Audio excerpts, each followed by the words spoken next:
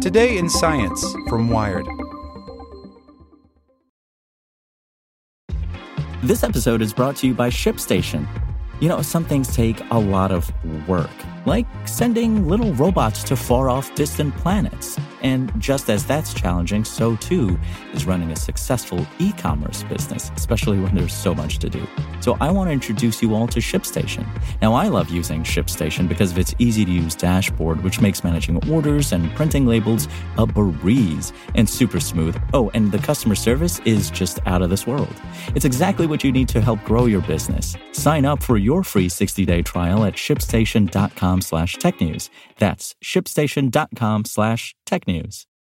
Hello, it is Ryan, and I was on a flight the other day playing one of my favorite social spin slot games on ChumbaCasino.com. I looked over at the person sitting next to me, and you know what they were doing? They were also playing Chumba Casino. Coincidence? I think not. Everybody's loving having fun with it. Chumba Casino is home to hundreds of casino-style games that you can play for free anytime, anywhere, even at 30,000 feet. So sign up now at ChumbaCasino.com to claim your free welcome bonus. That's ChumbaCasino.com and live the Chumba life. No purchase necessary. VGW. Void where prohibited by law. See terms and conditions. 18+. Welcome to the spoken edition of Wired. Palo Alto Networks has the broadest, most comprehensive cybersecurity for private cloud, public cloud, and SaaS environments because secure clouds are happy clouds. Protect yours today at go.paloaltonetworks.com/secure clouds. What happens when you train like Nike's 2-hour marathon runners? By Ed Caesar. I did it on Saturday afternoon, a few hours after Eliud Kipchoge ran a stunning historic marathon in 2 hours and 25 seconds in Monza, Italy, narrowly missing his goal of breaking the 2-hour marathon mark for Nike's Breaking 2 initiative, but obliterating the current world record and everybody's idea of what is possible in the sport. I ran a half marathon on the same course in 1:26:52. My time was more than 3 minutes beneath my goal of 90 minutes and almost exactly 10 minutes quicker than my personal best for the half marathon, which I set last November in Lancaster, England. After crossing the line, I celebrated by collapsing on the tarmac and closing my eyes for what seemed like a long time.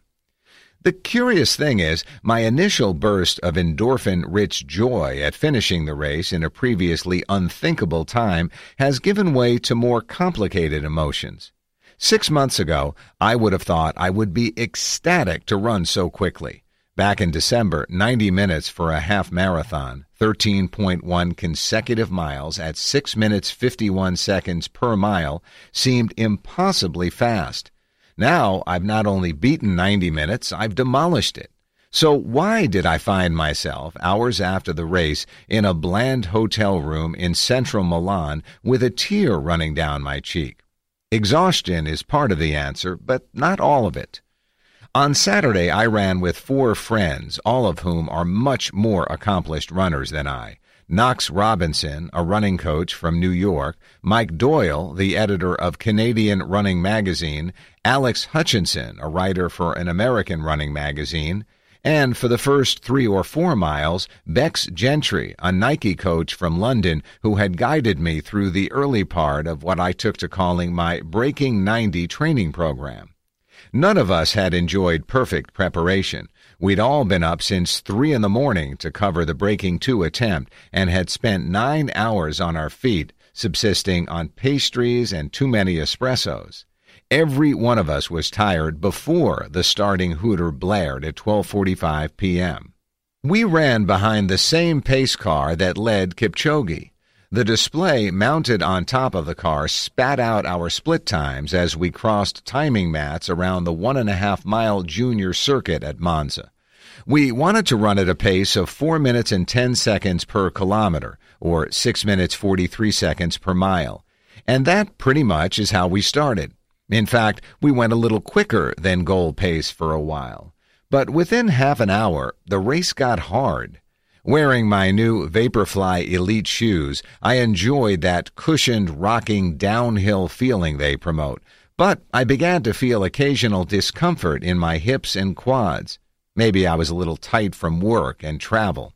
The weather, meanwhile, was overcast, in the mid-60s Fahrenheit when we started, 15 or so degrees hotter than optimal marathon conditions, and with over 70% humidity.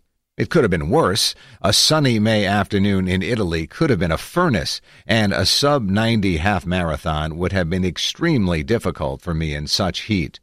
But still, the temperature didn't make it easy, and I sympathized with Kipchoge having to run in that humidity. There's something invigorating about gulping clean, dry air.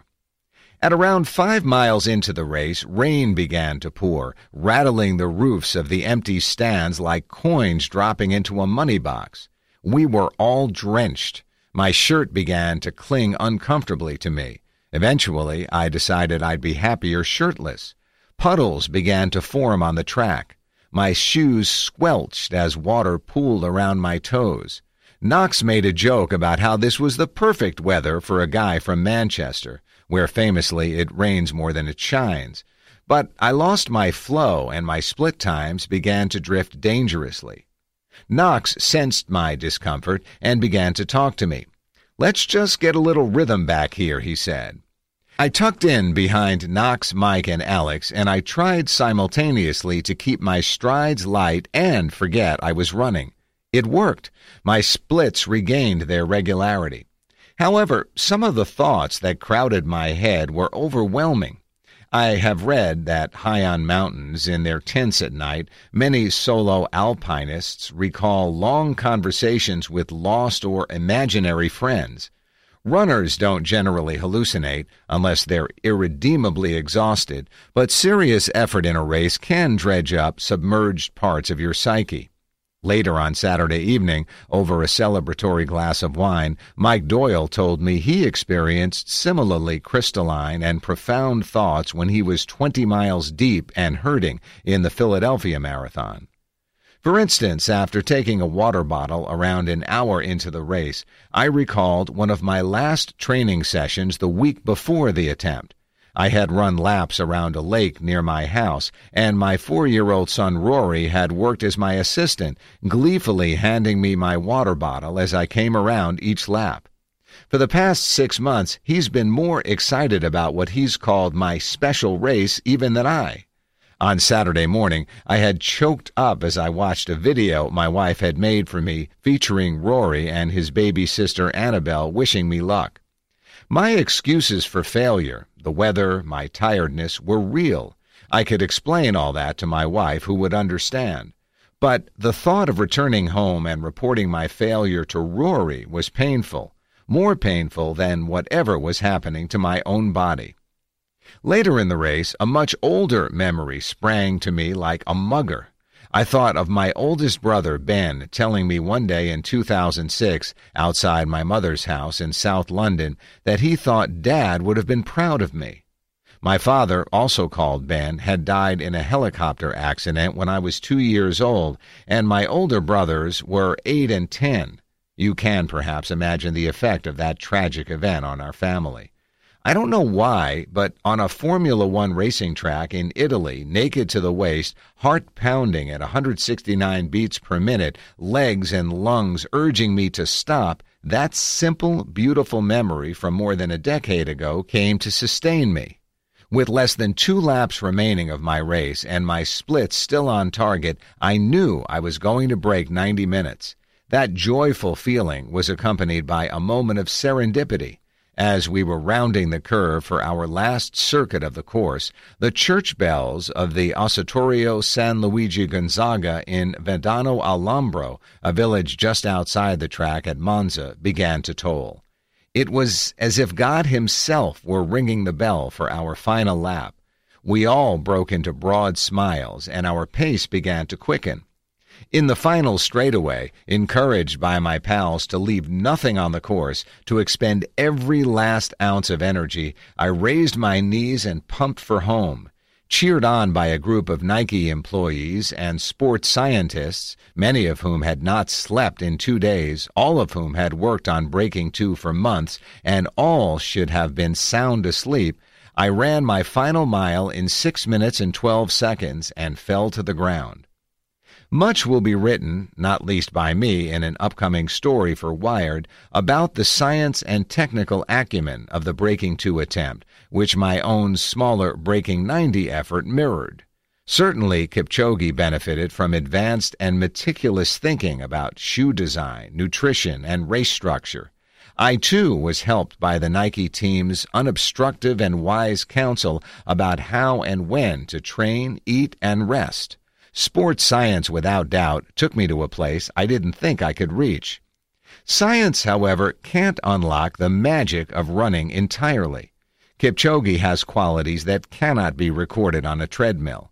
Likewise, the effect of running cannot be understood only in numbers. Before I engaged in this project, I already loved professional marathon running as a writer and observer. I spent 3 years writing a book about it, but I have only recently experienced serious running as a participant. As I have done so, I've discovered a sport that I cherish not only for the benefits it's given my body, but for the kinship I've felt with other runners, and most important, the way it has nourished my mind and my soul. Measure that.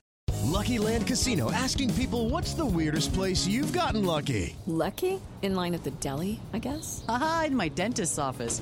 More than once, actually. Do I have to say? Yes, you do. In the car before my kids' PTA meeting. Really? Yes. Excuse me, what's the weirdest place you've gotten lucky? I never win and tell. Well, there you have it. You can get lucky anywhere, playing at LuckyLandSlots.com. Play for free right now. Are you feeling lucky? No purchase necessary. Void where prohibited by law. 18+. Terms and conditions apply. See website for details.